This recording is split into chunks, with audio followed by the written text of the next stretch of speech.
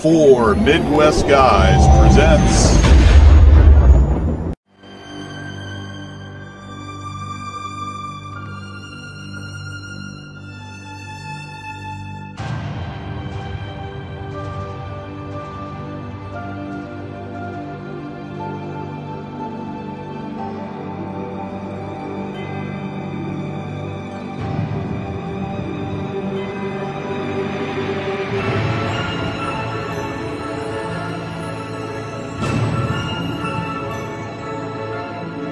Star Trek Picard Review.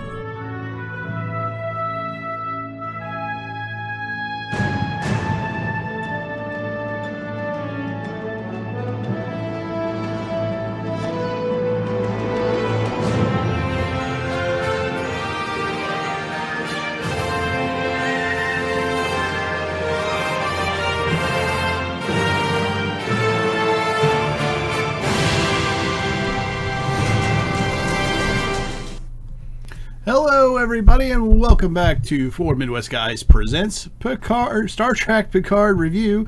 Today we'll be reviewing Season 1, Episode 6, The Impossible Box, and with me always to help me is Mr. Brian Eckenbauer. Hey, what's up? What's going on, B? Not much, man. How you doing?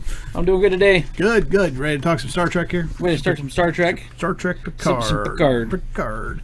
All right, so this episode review, usually we kind of go scene by scene. This time, there's kind of an overall theme throughout the entire episode that I kind of picked up on. Is the whole thing is kind of like a big Rubik's Cube, right? And even you've got the Borg ship, which acts like a Rubik's Cube, and you also notice that the characters themselves are kind of going through their own maze or Rubik's Cube, or the cube is kind of the overall theme, if you will. Yeah. So we're going to look at that from each perspective of each character as we go, and be able to review the episode at the same time. So let's begin with Narek, and Narek finally finds a way to unlock Soji's secrets.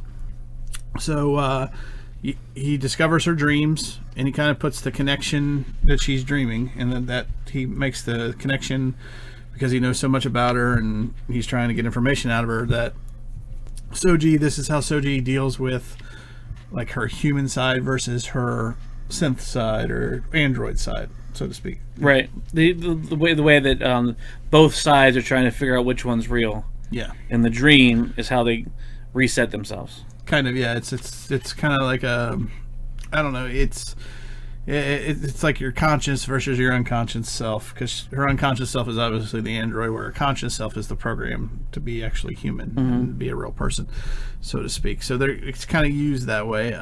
We've seen it before back in TNG days. Data would dream, and it was, in fact, if I remember right, he's like electrocuted and it activates it mistakenly. Right. But it was part of his creator, which was Dr. Soon's. It was his as part of his later programming to introduce to him to help him become more human, and Data uses the dream to interpret things, and he continues to dream. So it is definitely something we've seen before with the androids, and part of the perfect android programming, if you will, that was Data. So Narek decides that he's going to use this forbidden, at least he says forbidden Romulan meditation technique, and here we go again with the words, the Zalmak, I guess. Yeah, well, it's not a forbidden for Romulans to use, but it's forbidden for outsiders to use, or as the guard calls it, round ears. Round ears, right. So it's kind of I don't know what you would call it, Brian. It's kind of like a meditation walk.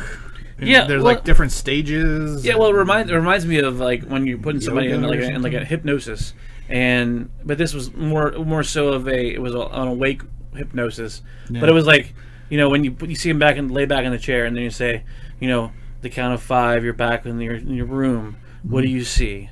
Now what's behind that? And he kind of kept pushing her through, and every turn it was like in this diagram on the floor was a specific stop, point to stage. Yeah, like okay, now that we've gone that far, we know what we've seen. The next stage is to follow through, and the next stage is to look to the left. Yeah, and It was kind of interesting. I had never seen that before, but it was kind of interesting to watch her, walk the path. But I did think it was kind of corny that her path fit the exact layout of the diagram. Yeah, it was almost like, but it's almost like it's done in stages to help a person, because even he's like, you've now reached, and he would yell out some Romulan. Yeah, you've now reached. You've now reached this stage, and it's like each stage helps them determine their reality. Like it's almost like a dream walk. Well, I guess it's more like a focus dream walk. Yeah. So it's like, now that we've learned what this is, guided meditation. Yeah, like now that we learned what this is, this next step is forging forward, basically. Right. So let's forge forward, and then he's like, now we've gotten to the look around. You're entering. Yeah, like hypnosis, like you said. Yeah. Gotcha.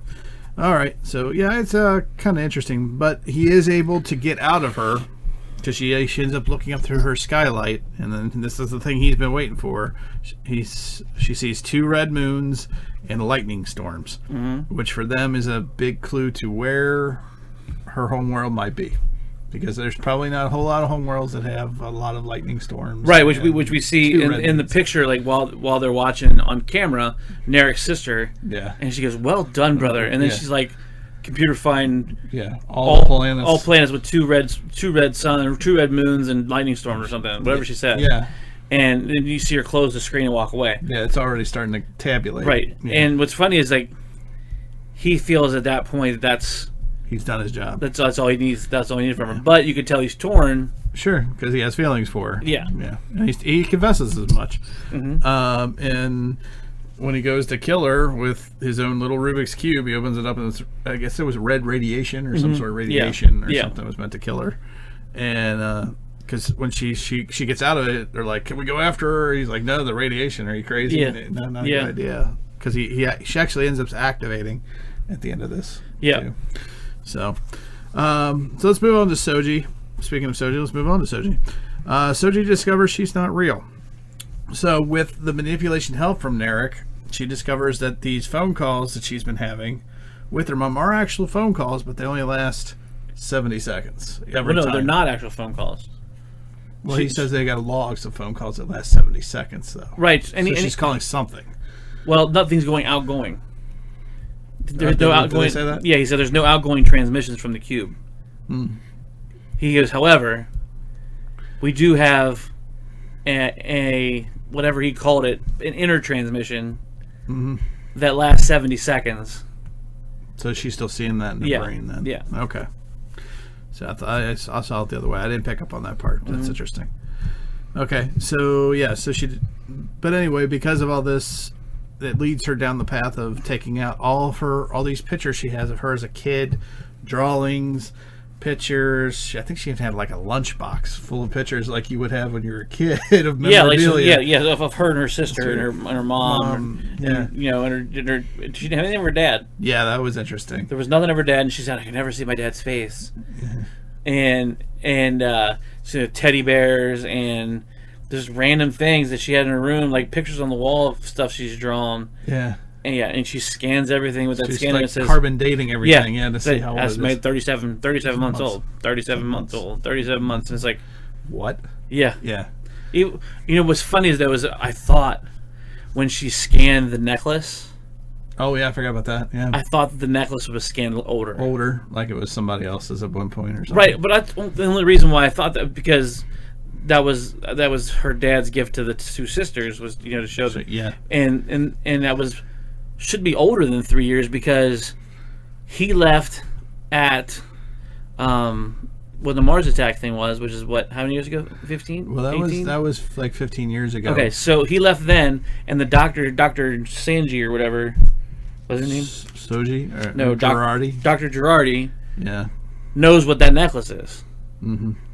So that necklace should be older, you would think, than 37. Well, the only reason why I say that is because I thought that she would say, it would say like 15 years, or whatever, 15 years, right? And she'd be like just kind of look at it, and then the dude would come in, they'd go do their thing, and then later on when she meets Picard, the necklace. Then she would see the necklace and know that's older than 3 years, so she would go with Picard. I see what you're saying. I see where you're going with it. The only thing I can offer up is that he just simply replicated it at that point, or which could be, yeah. Give me two. Yeah. So, or just decided to make that symbol a necklace. Right. Because I think Gerard even says that's the symbol for whatever kind of cloning. I forget the name now.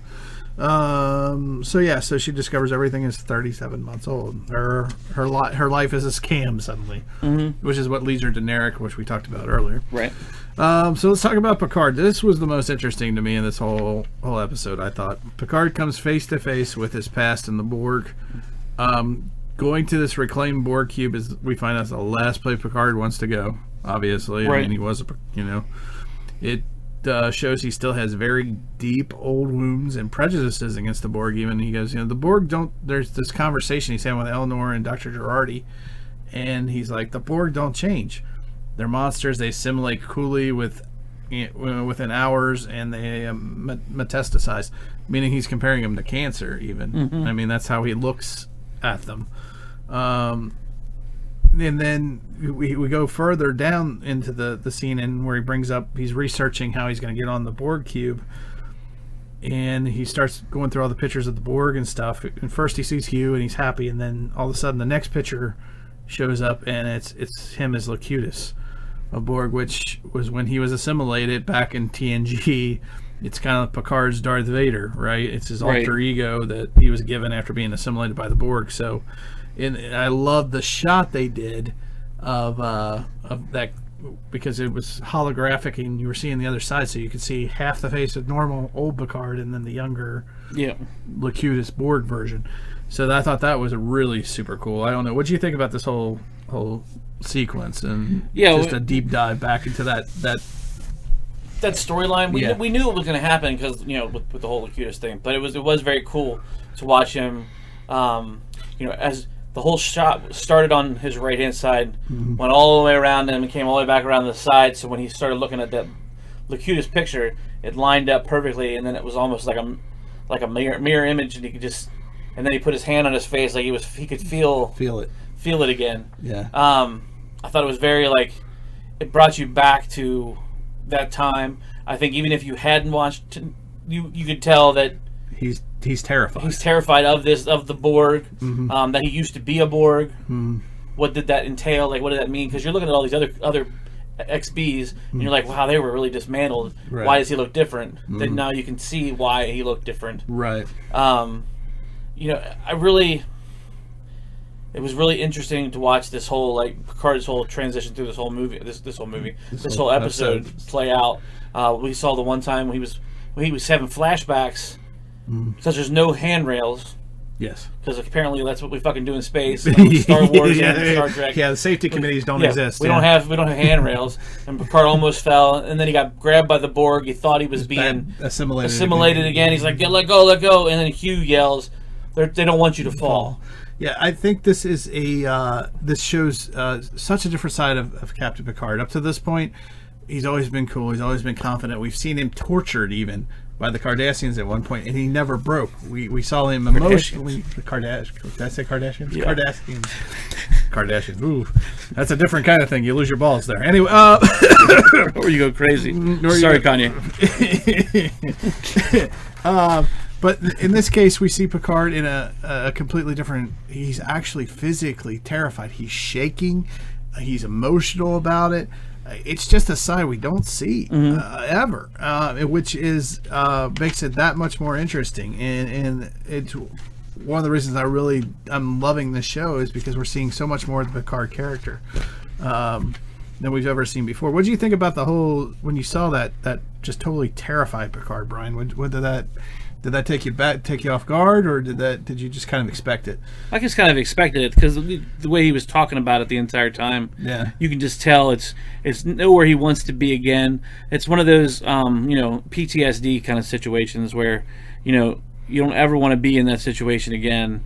Like when you see somebody get in a car accident, they have a really hard time getting behind the wheel again, or or there's an accident somewhere with them and a family member, and they don't want to go to the lake anymore, or post-traumatic. Yeah, post-traumatic. I think that's kind of what he's dealing with, is his version of PTSD. Yeah. Except his version of PTSD is deeply rooted in the board, and he can still kind of feel them. Yeah, he can hear.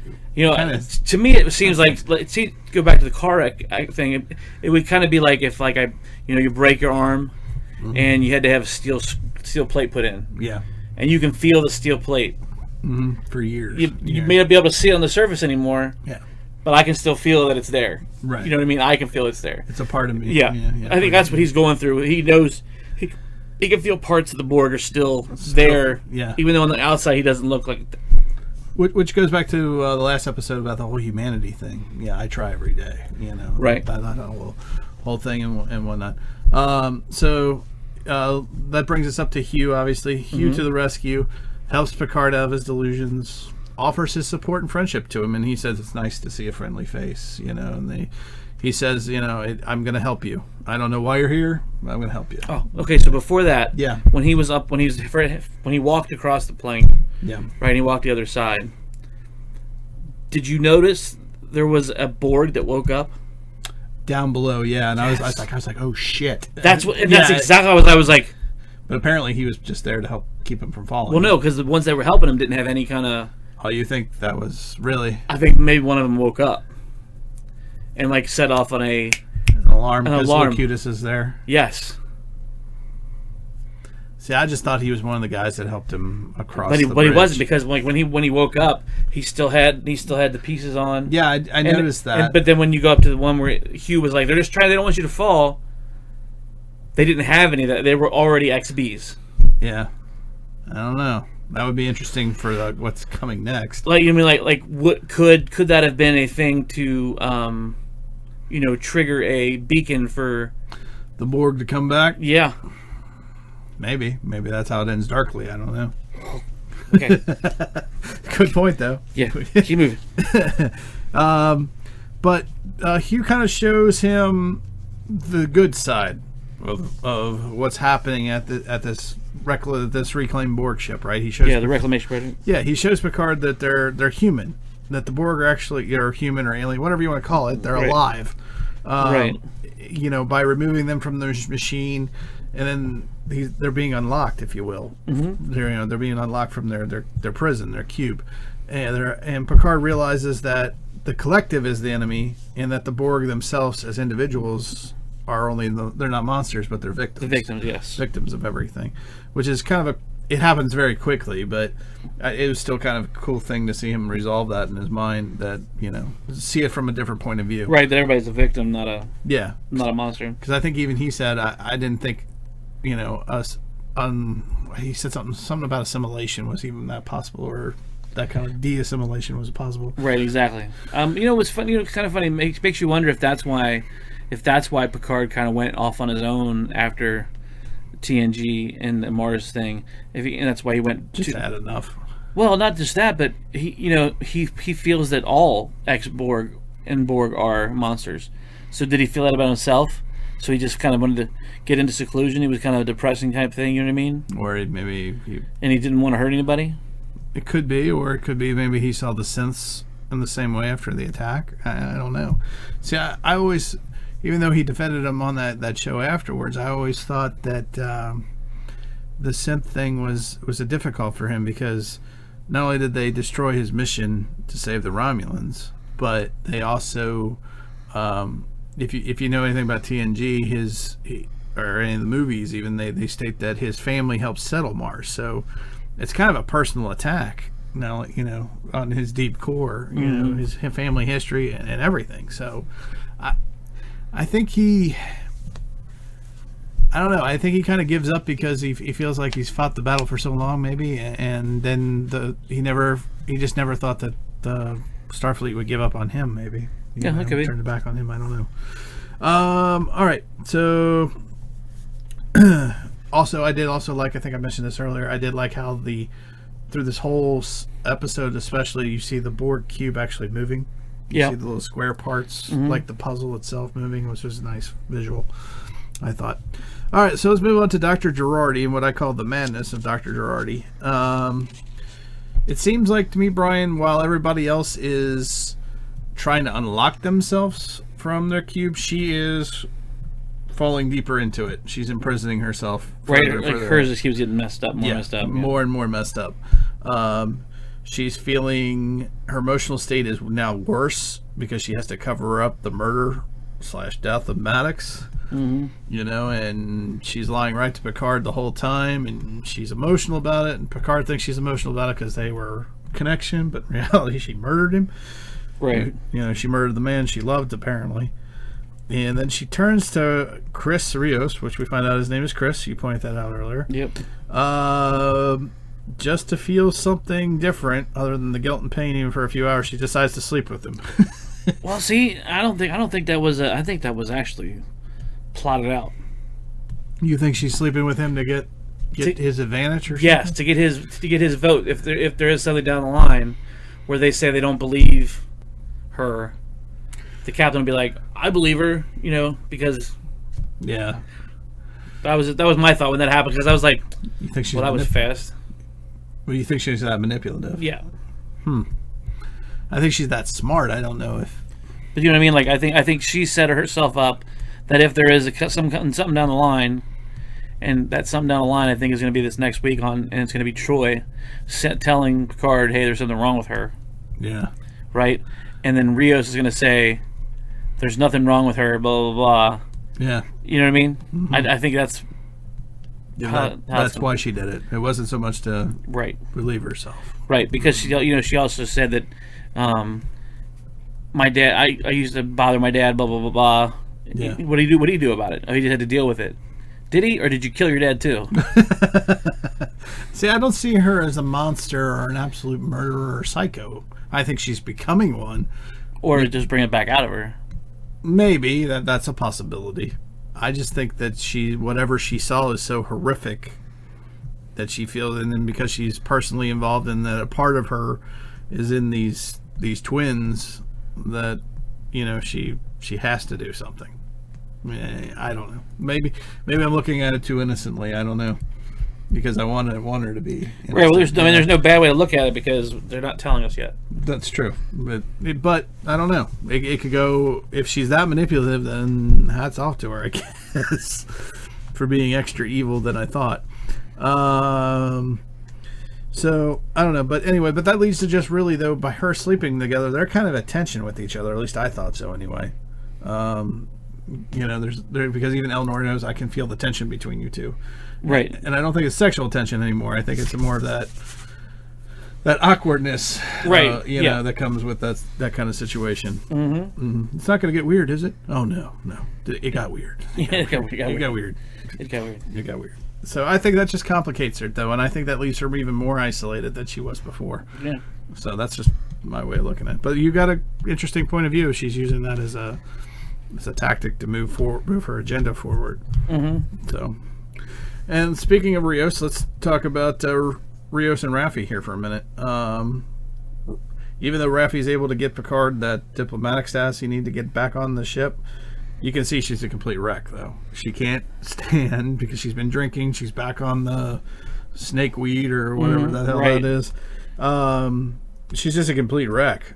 And, actually, it's Rios that helps her back to her quarters. Mm-hmm. It's Rios that puts her back to bed. It's Rios that hears her conversation about her son and her rejection and all this. It's almost kind of like an AA meeting. Is that kind of how you felt like, in a way? I don't think it was an AA meeting. More so as we already knew they were friends. Yeah. Because she was the one that got the ship. Right. So I don't think it was more. I think it was more of a friend moment where it was like, you didn't even know this, blah blah blah. Like we used to be, we were so close, and you didn't even know that I had a kid. Yeah. What does that say? Well, you know what I mean? Yeah. So I don't think it was a AA meeting. Not really. No, you think it was more of a friend intervention, maybe, or because I think Picard asked him to look after her too. It was like, I would say, a friend intervention where he pulled the whiskey away. Yeah. And he was like, no. Here's your coffee the next morning. Yeah. Because he's there when she wakes up too. Yeah. It's like he's been there the whole time. So I don't know, but anyway, I think But Rios is kind of confessing to her even after she falls asleep. You're like, well, you're not the only one that's going about it the wrong way. He's kind of working out his own problems. Yeah, and I wonder if that deals with him sleeping with her, the doctor. That's why he's talking to her about it. Well, you know what I mean? That's what he's saying, like going about things the wrong way. Like, he's sulking in his book and whatever. Yeah. And kicking a soccer ball. And then relief, Yeah, and then so he doesn't have to deal with it. He's going to do the same thing, and they're reaching for outside stuff to take away their mind from the other things that are going on around them. Could be. Very, very possible. All right, so let's, again, though, I think they're going to kind of work out their Rubik's Cubes together. That's how they're going to deal anyway. Mm-hmm. So let's talk about the last scene real quick. This is the only scene we're going to talk about because it's kind of interesting. Picard, even though he's never seen it before, he recognizes this room that they go to as the Queen's cell / chamber. And I think even Hugh says something like, "Yeah, it's weird, isn't it? It's like you've never been here before, but you know everything about it." Well, that's what Hugh said. He's the same thing. Yeah, he's never been there before either. But he knows everything about it. He knows everything about it because of the collective, and everybody knows everything. Yeah, because he's like, it's just there. Yeah. But apparently, he's kept it secret from the rest of the Romulans this whole time. Mm-hmm. It contains a special device, and forgive me, spatial trajector. Mm-hmm. It's kind of like a window that'll take you anywhere. It's like a Stargate. Yeah, like a Stargate instantly, anywhere in the galaxy. Well, it was within a certain distance. It was like 47. Yeah, 47,000 light years or something. Whatever it was. I'd say within your galaxy. Well, they put a limit on it, so it's not just endless, but it wasn't infinite. Right. Yeah. And they throw a little Star Trek nugget in here, because Hugh's like, yeah, but there's been one change, and that's when he brings up the thing, and he's like, this was after your time, because you won't remember this, and he's like, this was assimilated from the I can never do this. Sicarians, which I looked up online because I was like, I bet this has to do with another show, and sure enough, last seen in Star Trek Voyager. So this race we've seen this technology, I guess, before, and we've seen this race before in Voyager. I'm not a huge Voyager fan, so I don't remember the episode, but nevertheless, there's a little Star Trek nugget for the super fans out there. And apparently it was meant as a quick getaway if the Queen should ever need it, I guess. Right. So, and then Picard decides to go to a planet where we now know from next week's previews is where Riker's at. Mm-hmm. And that's where he's escaping. And him and Soji escape. And Hugh and Elnor decide to stay behind because, number one, Hugh needs time to shut everything down, rehide the room from the Romulans, and cover their tracks, essentially. So, because I think the last thing you'd want is that kind of technology, definitely not in the Romulans' hands, much less the Tal Shiar or whatever, the Dagvash or whatever the heck they are.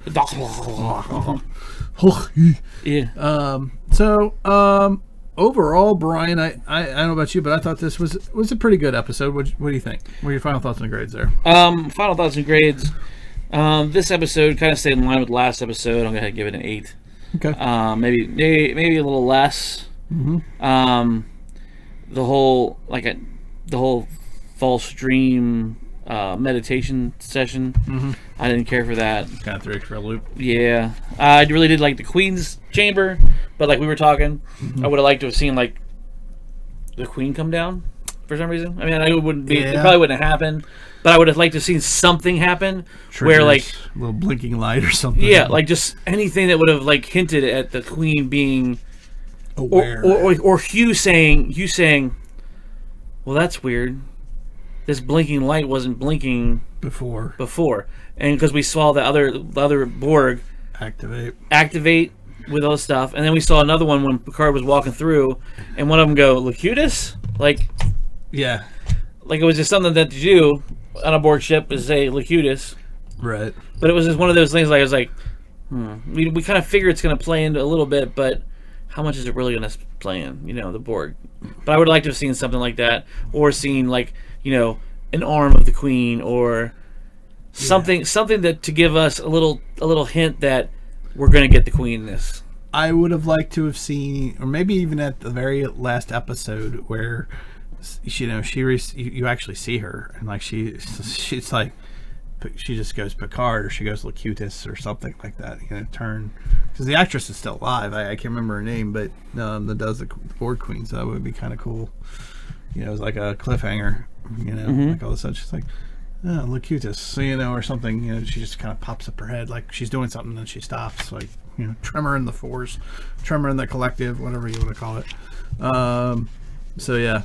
I don't know, but my final thoughts and grades for Picard, I'll give it a solid 8. I really enjoyed, I liked how all the characters are dealing with some sort of, like I said, everything was around the cube. It was all about puzzles and unlocking things, or locking themselves even further in, I thought.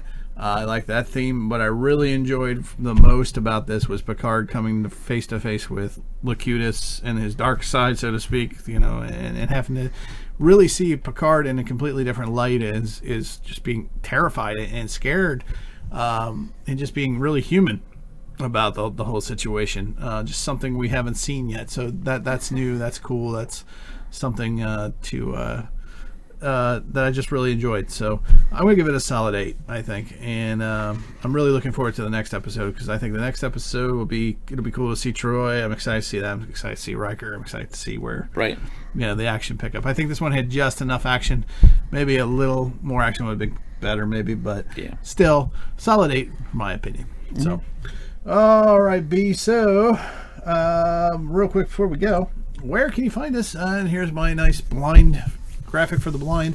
The best place to go is www.4midwestguys.com. That's our website.